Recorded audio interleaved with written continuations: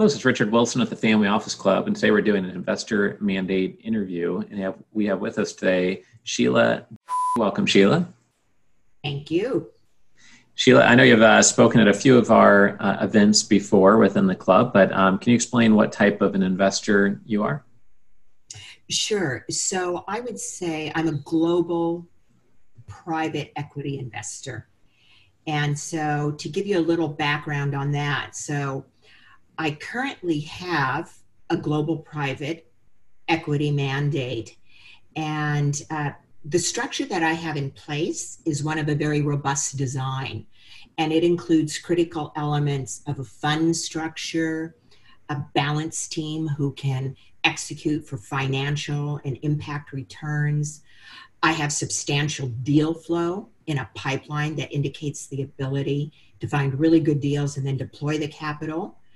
And then I think most importantly, thoughtful consideration of the details, including terms, drivers of return, and opportunities that add value. Sure. And what geographies or what locations are your favorite right now to invest in? And what would be the number one type of investment opportunity? Like, is it in a certain sector or a certain industry or a niche opportunity? Sure.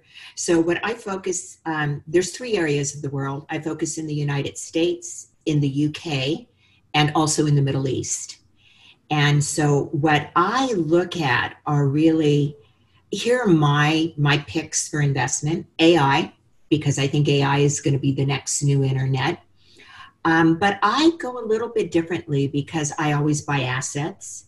So I do alternative investments. And the number one that I have focused on is whiskey, if you can believe it, because whiskey always increases in value.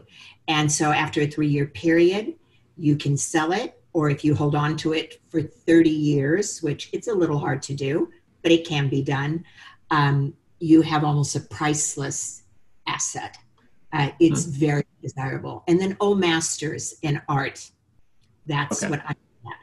Interesting. Yeah, I've heard of art investors. Most people I know who invest in whiskey see it as a short-term investment for that evening or the next month, perhaps, more so than the long term. But yeah, we're always looking for unique ideas here. And I have seen many presentations on art that show that if you do a decently wise approach to investing in art across different artists and different time periods, that all in all, some investors have done surprisingly well over the long term, holding art. There's just special security considerations, valuation, making sure you're not buying a fake piece, of course, et cetera, et cetera. But those are both interesting areas that other investors to date have not really brought up here on the interview. So I appreciate you bringing those ideas up.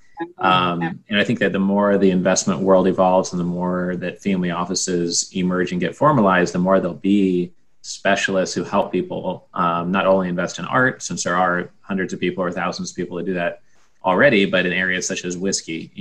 People are skeptical when they first hear of a life settlement investment or an art investment. And then the amount of experience in that niche obviously grows over time, the number of providers, and then it becomes taken more and more seriously. And a lot of investors we've had on here have emphasized that they like to go into things before they're mainstream, because then the returns really get watered down. So some of the more interesting ideas are the ones that I think that you're not hearing everywhere. You're not reading in the Wall Street Journal every day, et cetera. So appreciate you bringing that up. What would be your number one piece of advice to other investors that maybe are a decade behind where you are in developing your deal flow and knowing how to navigate different structures, and maybe they're not aware of these other types of strategies and alternative investments that are out there? What would be your most valuable piece of advice to share with them?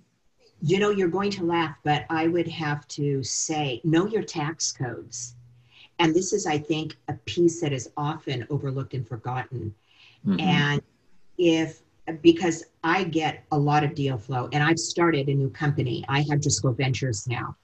And so in my ventures portfolio and what I'm doing in the Middle East, I'm amazed how people do not come with what tax incentives are available. So really knowing those tax incentives are, what the tax code are, uh, going internationally and looking at that. There's incredible structures in place that you can use to really save yourself more than $100,000. So Right. I would say, really, in a nutshell, talk to your CPA. I would say find a person who is an expert as a tax accountant and have a sit down conversation. Not to put any noses out of joint, don't use a millennial. Use somebody who is seasoned, who really knows this back and forth. If he has an international or she has an international overlay, even better. And then I would say to protect your assets as you move through life, not only from a financial point of view, but even from a marital point of view, really, really have in place a good trust in will lawyer. Because, Right. Richard, you can't imagine how you've worked an entire lifetime. And I have watched it blow up and fall apart when a death occurs in a family. So as you're investing now and deploying your money, really take a look at those two sides: a real good trust and will attorney, but also a real good tax accountant.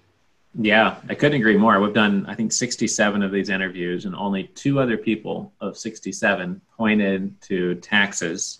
Only one other person talked about trust and estate planning. And in my mind, the tax planning area is one of the lowest hanging fruits when we work with a new family office client.